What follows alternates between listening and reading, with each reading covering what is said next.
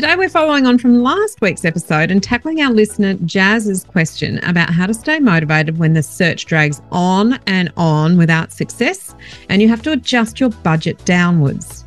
Welcome to Your First Home Buyer Guide, the podcast for first home buyers who want to get it right. I'm Megan and that was Veronica. We're both buyer's agents and probably old enough to be your mums. But that's a good thing because between us, we've got over 40 years experience and we are going to share with you bucket loads of stories about avoidable mistakes. Together, we're going to make sure that you get unbiased and real information that you can rely on so you can get where you want to be without missing a step. Now, we've got loads of great tips for you in this episode, and if you'd like more useful tools, head over to the website homebuyeracademy.com.au. There you'll find free checklists that you can download, a free mini course on how to price a property, and our Where to Buy workshop for only $39. Priceless stuff, really. Bargain. But before we get into the interesting stuff in this week's episode, here's the boring bit, the disclaimer. You, of course, know that nothing in this podcast is to be taken as personal advice. We always recommend getting the advice of an expert in their field of expertise. Now, we've done our very best to ensure that the content is correct at the time of recording, but things change. So check with the relevant government authority or your advisors to get the most up-to-date information.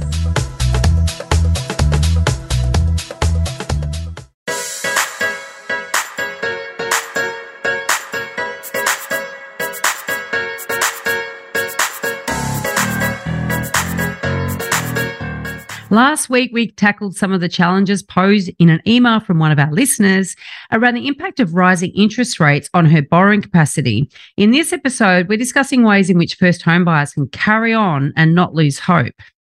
But before we get into that, we're going to look at Megan's photo behind her in the image. But I haven't changed it because we're really just doing a follow-on episode from the previous episode. So this is my deck. Lazy. She's just got her deck as is. So we're not going to go on and on demolition. We're not going to go on about the demolishing deck. You can tune into last week. If you haven't listened to last week's episode, you should, because this is the precursor to this one. Anyway, all right. To recap. First home buyers are the fastest shrinking segment of the property market right now because their borrowing capacity is hit hardest as rates rise. They're also the most vulnerable to interest rate rises once they've purchased because they typically have the largest LVRs, the loan to value ratio, and the least amount that they actually own versus the highest amount that they actually owe to the bank. Veronica, yes. It's tough. And yes, and just a quick sort of aside on this one, with the amount that you owe versus the amount that you own, there's two ways that you increase the amount that you own, O-W-N, not O-W-E. And one is by paying down your debt, right? And obviously early on in your mortgage, every repayment that you make, the highest proportion of all that money is going on interest. It's a bit of a rort, but it's the way it is, right? So you're chipping away at the tiniest way at the actual principal of the loan. And the other way that you increase the amount that you owe versus how much you own, increase the amount that you own instead of how much you owe, now I'm getting myself all confused, is in capital growth. Is in buying a property that goes up in value, and the longer that you own it, the more of the bigger proportion of that property you actually own versus owing the bank, right? The beauty of compounding growth. Oh, it's a magic, it's a mystery truly to behold. We just love it.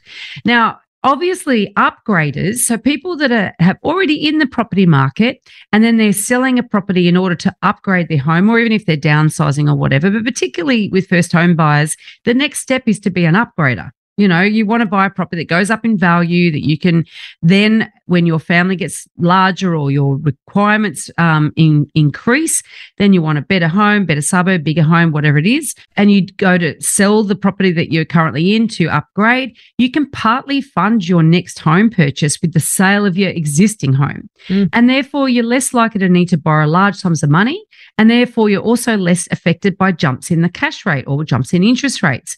And what that means basically is that once you're in the market and once you have been for some time, you are way less vulnerable to interest rate rises. And the reason I'm sort of laboring this point is because there's a reason to persist. There's a reason to not give up. And that is because down the track, the next time this sort of thing happens, you want to be one of those people. You don't want to be one of the people you are today. We want to help you be one of those people. An action taker, but with, everything in the right order and taking the right steps and managing your risks really well. So exactly. Just taking action isn't the answer. Doing it in a methodical, systematic way is the way to do it. So this episode, really, we wanted to, let's touch a little bit on Jaz's email that she sent through, because there's a lot going on for this young couple in their lives and their situations. And I think it probably reflects what a lot of other people are going through. So I'm just going to sort of paraphrase as we go through. Jaz says she's been listening to the podcast for about a year. Thank you. Go, Jaz. Been very helpful. Glad we can help. I have listened to every single one, listened to a new one as soon as it comes out every week. Awesome. For the last few months, I've been hoping to bring one out on something to do with interest rate rises. I'm starting to spiral and think the house I've been trying so hard for is just never going to be obtainable. Here's our story. Now, what we did for Jaz and everybody else who has asked us about how rising interest rates affect you and what to do about it, that's last week's episode, Veronica, 96. So episode 96, we've talked about the rising interest rates. So Jaz and her partner started looking at houses in May 21. They were searching for the perfect unicorn. Oops. Because we know there's always going to be compromises. But they had a reason.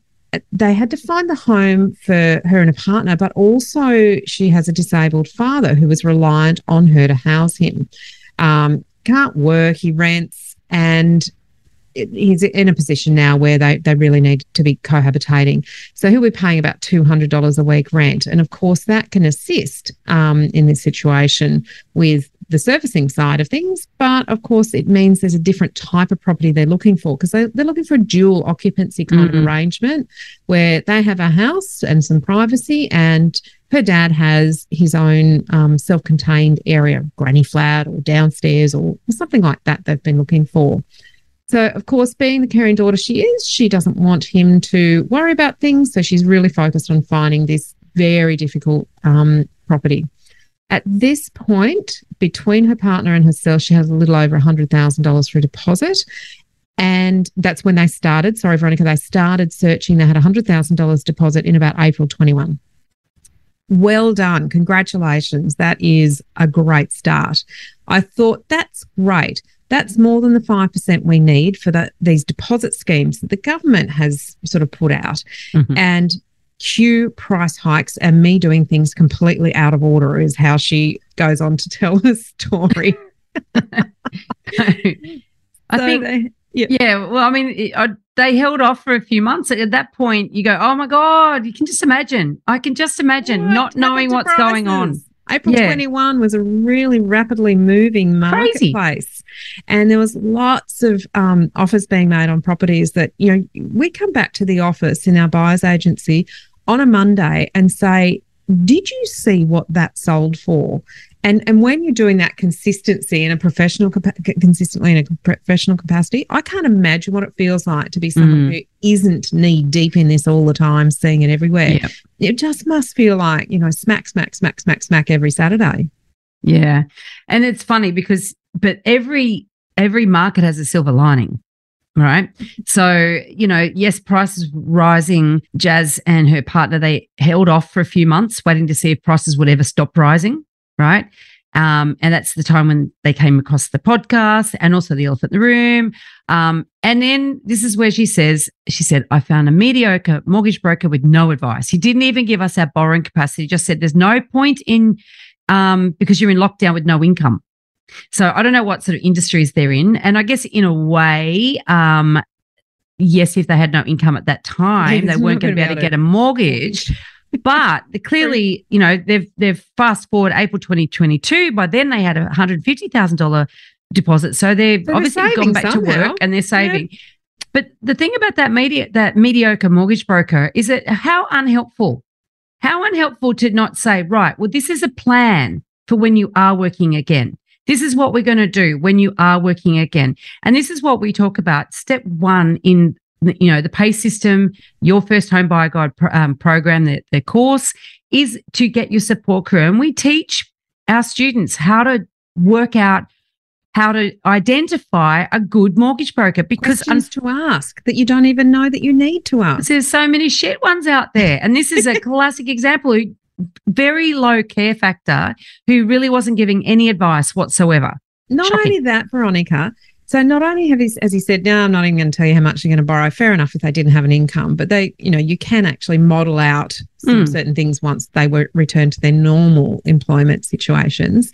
But she does refer to the 5% deposit schemes, and that really is within the lane of a mortgage broker to provide advice upon, because you can't just say 5%, go to the bank and say, I only want to, I'm only going to put 5% in because I want one of these government schemes, without having knowledge about how you actually apply for one of those positions and what you have to do in the lead up to that application. So that big advice piece around what they thought they were going to do, which is get a place in a scheme that actually potentially might have been one of the ones that has limited spaces, might have to apply up front, it might have had a time frame. So depending on which of the different schemes they were going to look at accessing, that was the perfect opportunity to be educated by somebody who is in their lane of expertise to provide that information. Yep. And, remember when we interviewed Sarah, who was that first home buyer who used a buyer's agent?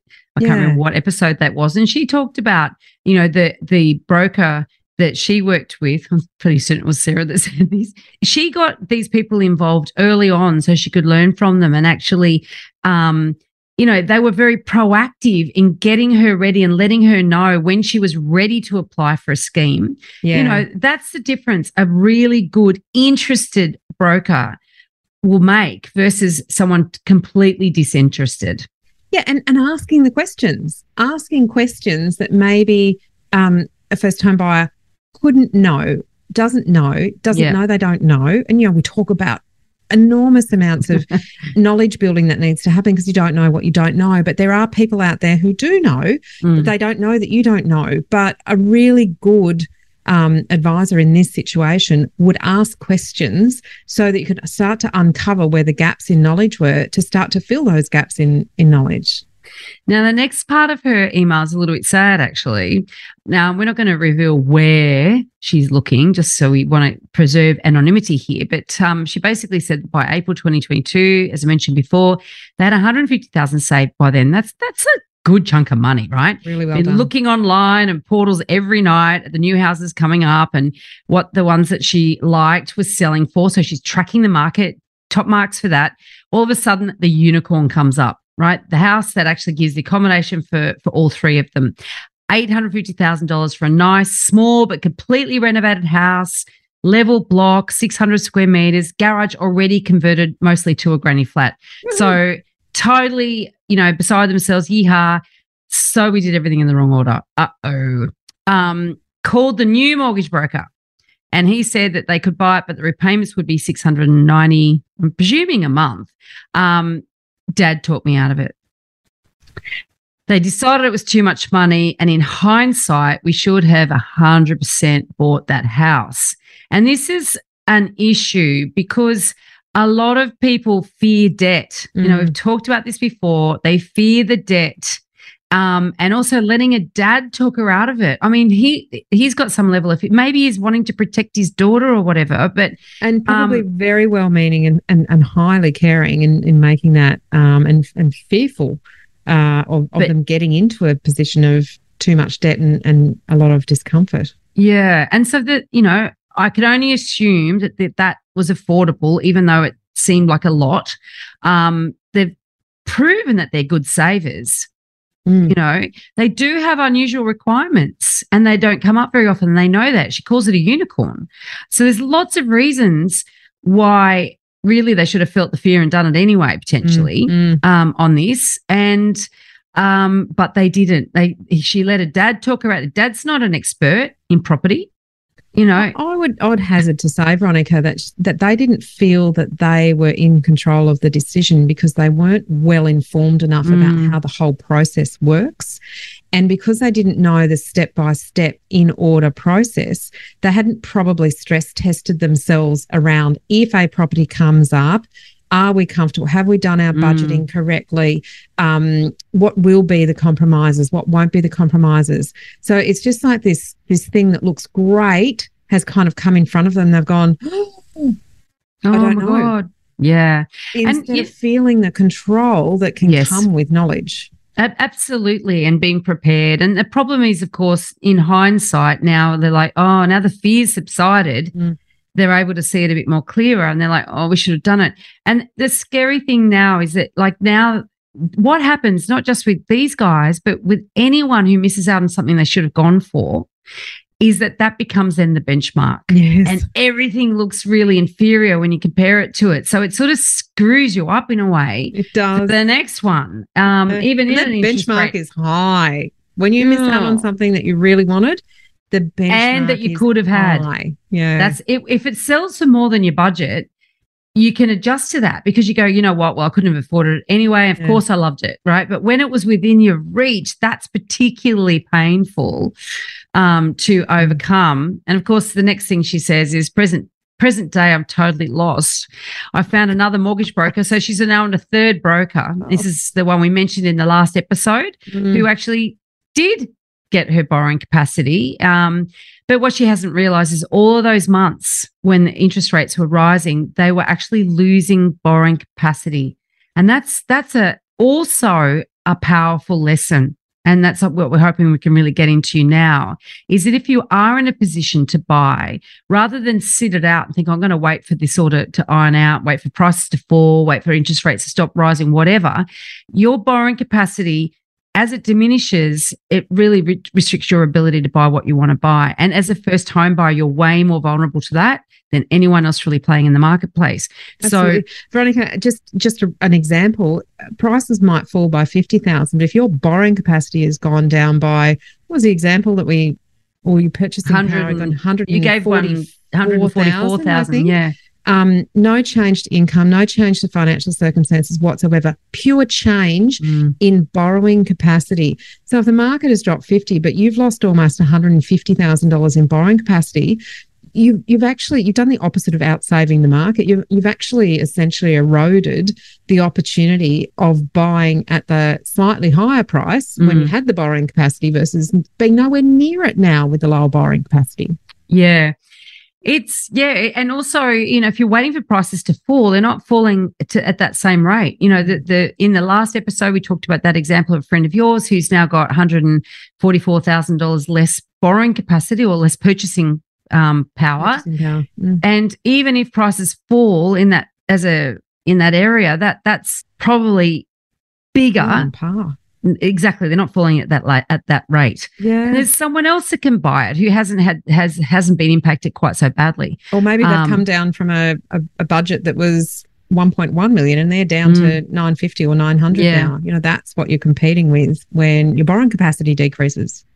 So Jazz's situation that they've now got $200,000 in the bank. Well done, but they can still only afford an $850,000 house, and all the houses that they want haven't come down to that range, and they're still looking at properties in that 9 to $1 million range, which is, well, what I say, they're not looking at it. The properties that suit their requirements are still sitting in that 9 to $1 million. It's still out of their reach. And, she uses words like she said, I'm totally lost. And now she's like, I feel defeated. Now what? So this is a really hard state of mind to build resilience and keep moving on. We're going to come to you with some tips in a moment, okay? She says she talked to her dad and he said, just start looking for just you and your partner. God love him. And maybe she does. I know it sounds harsh. Maybe she does, right? So this, once again, all decisions need to be come to, and the more timely you can make these decisions. But she's also saying that there isn't really in a price range that for just her and her partner's income can cover the repayments per week, because obviously they're still the rent. They're factored in the dad's contribution, right? Yeah. So let's stick to the original plan here. She's asked, what should we do? And these are her options, and then we'll hit with ours. Do you want to read them, Megan? Yeah. Should we keep saving for another 6 months to a year and wait for interest rates to come back down at the end of 2023? I don't know where that's come from. Or houses come down. I don't feel like the area that we're looking in will come down though. So you and I will never be quoted as forecasting any kind of interest rate rise or fall. So they're not our words. We don't expect interest rates to fall in 2023. There's been plenty of predictions around that, but I wouldn't be hanging my hat on that. There was plenty of predictions that said it wouldn't rise until 2025 too. Yeah, exactly. So just, in fact, for in the elephant in the room, every year we do a full or forecaster report. And normally we forecast price rise. The banks and various economists that come out with quotes about price rises and falls and whatever. 95% of the time, they're actually more than that even, they're wrong. This year, I'm collecting quotes or predictions on interest rate rises because it'll be interesting to see how many of those are wrong. Mm-hmm. Yep. So, yes, so don't be banking on the Fool and Forecaster. So don't be banking on anything that you saw in no headline, right? Yeah. And so waiting, if you're waiting for that to happen, is not the answer. Well, certainly continue saving. You're hoping for there. Two things you're hoping for. One is interest rates to come back, and two, prices to come down. So the answer though is question one. No, that's not your answer. Probably we don't know your individual circumstances, but hoping for those two things to take place at the same time. And it's probably not a strategy. It is like waiting for lotto.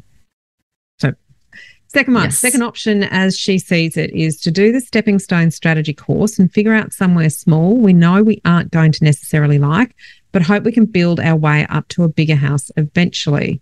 Now, there's validity in that, not our recommendation, certainly, because we don't know your individual circumstances, but doing the Stepping Stone course actually fills you with knowledge. It fills you with information. It challenges your assumptions, and it helps you wrap your head around what's important, what isn't important, and how you actually put all of those pieces of the puzzle together to actually work out if that is an option for you. It's an awesome idea. I'm not saying that might be the outcome, but actually filling yourself with knowledge is going to help you decide whether that is a possibility or it isn't a possibility.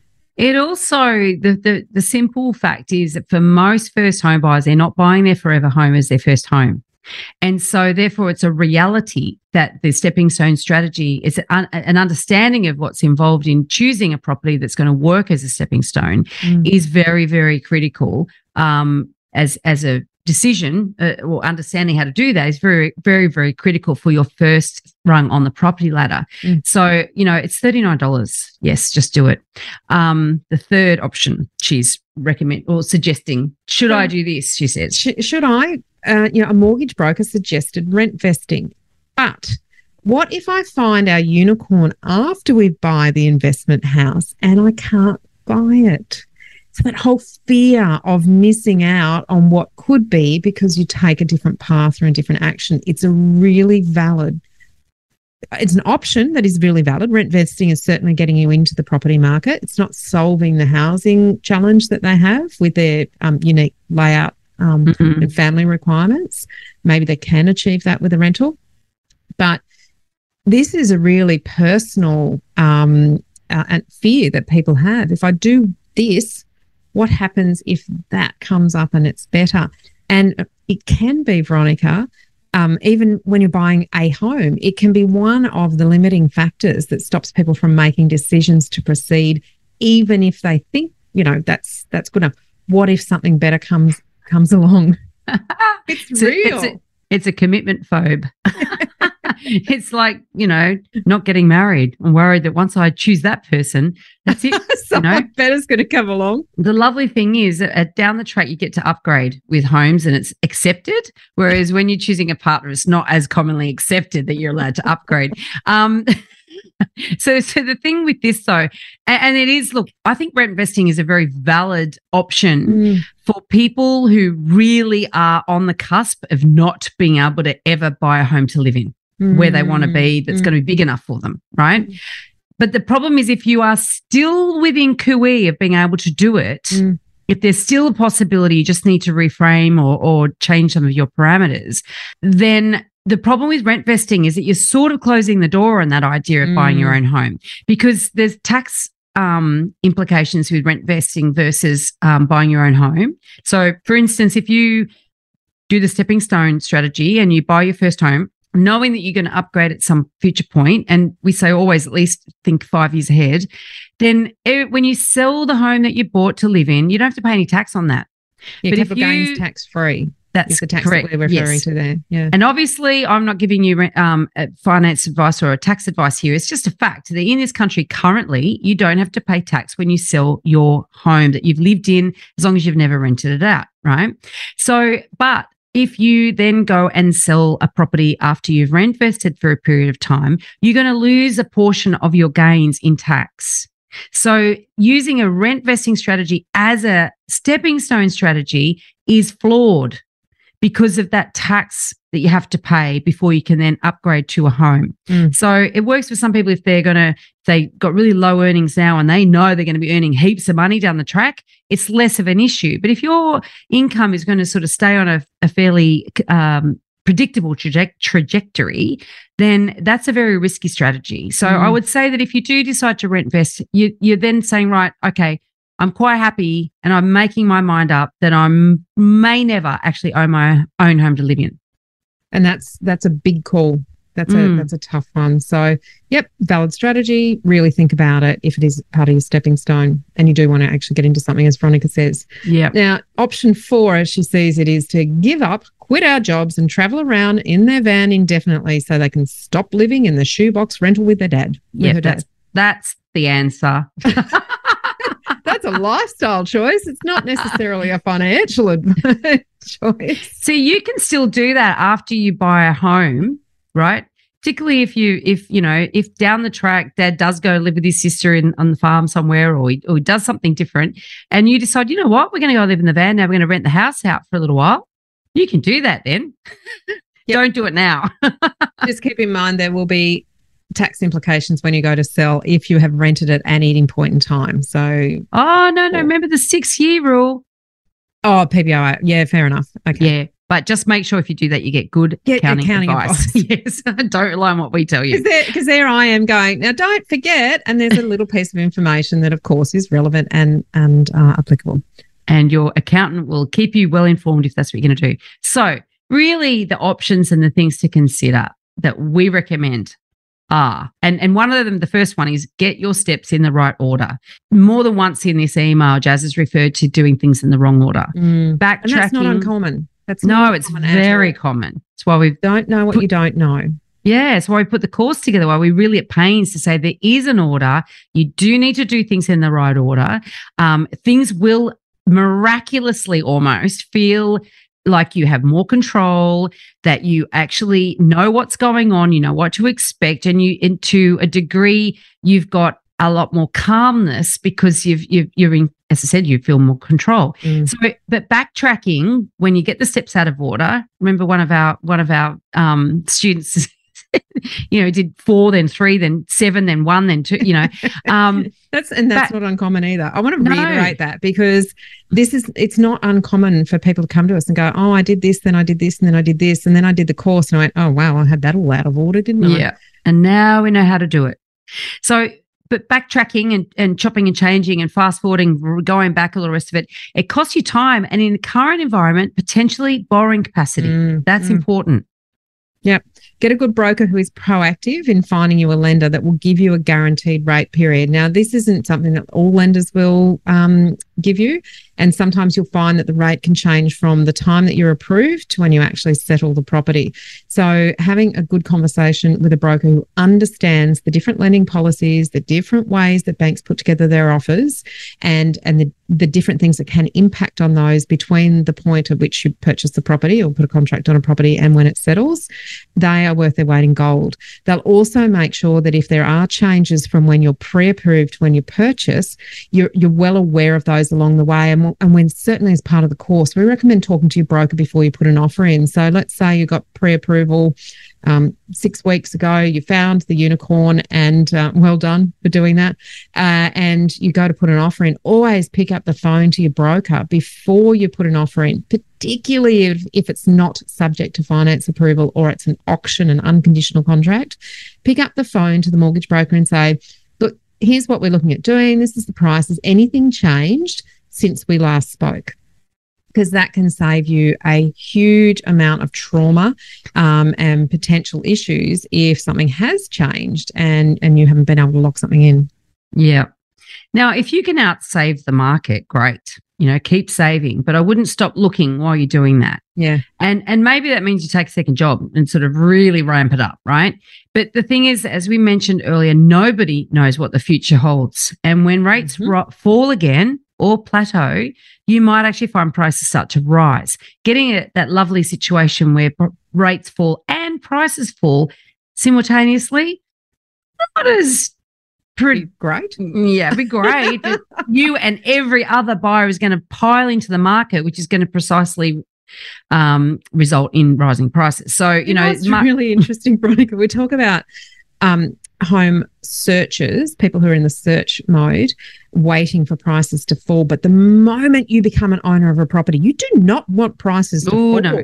So no. You're almost on the other side. Well, you are on the other side of the fence going, no, I want prices to go up. Yeah. Now, just not yesterday. What is very important, apart from getting the steps in the right order, is actually being ready. Being ready and having your mindset right as well.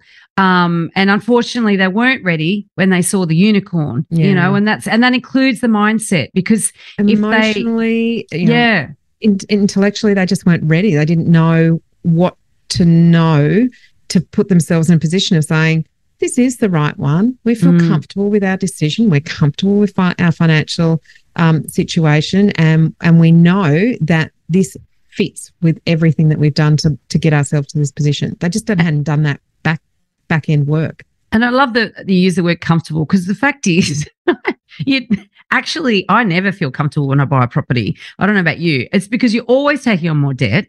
And, I balance it with what I know, and I know everything really I need to know because I'm a professional in this, right? But I still feel uncomfortable because it is a big step, and I always feel comfortable after about, a few months. And certainly after a few years, I'm always amazed at how good I feel, because I know what a good asset I'm sitting on, and thankful that I swallowed that uncomfortable pill at that time.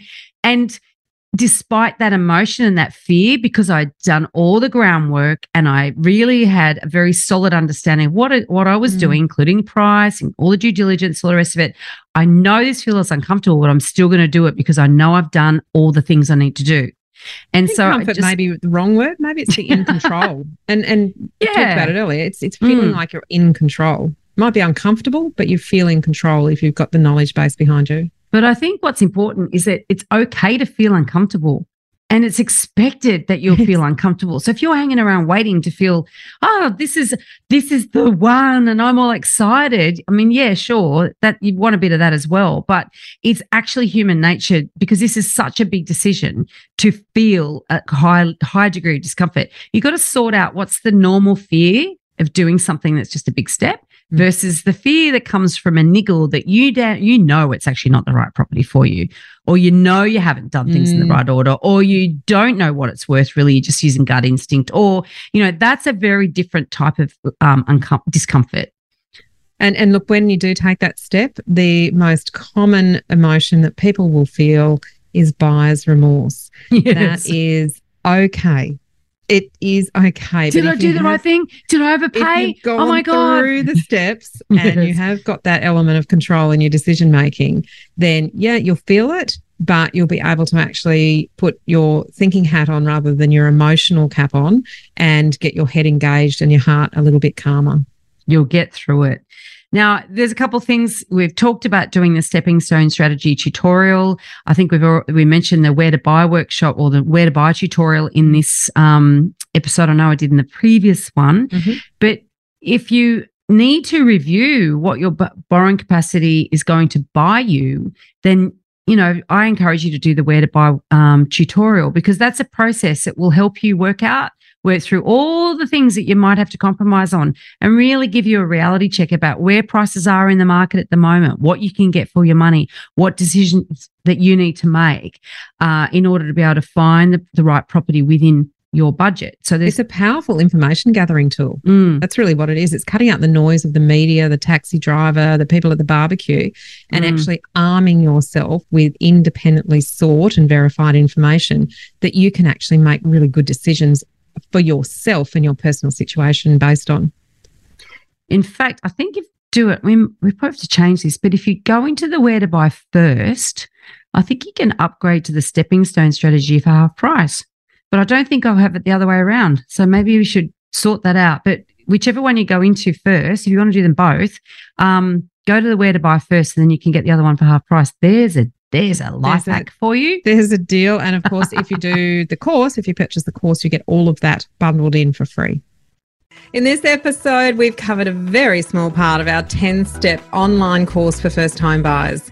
If you would like to learn more about the process and how to buy without making a mistake, then head over to our website, www.homebuyeracademy.com.au. Don't forget to subscribe to the podcast so you won't miss an episode. And if you like what you've heard today, please give us an iTunes review. 5 stars would be wonderful. It will help others find us as well. Thank you for joining us. We hope you found this really useful. And if you have, please share the love with others who you know are in the same boat. We'll be back next week with some more priceless stuff.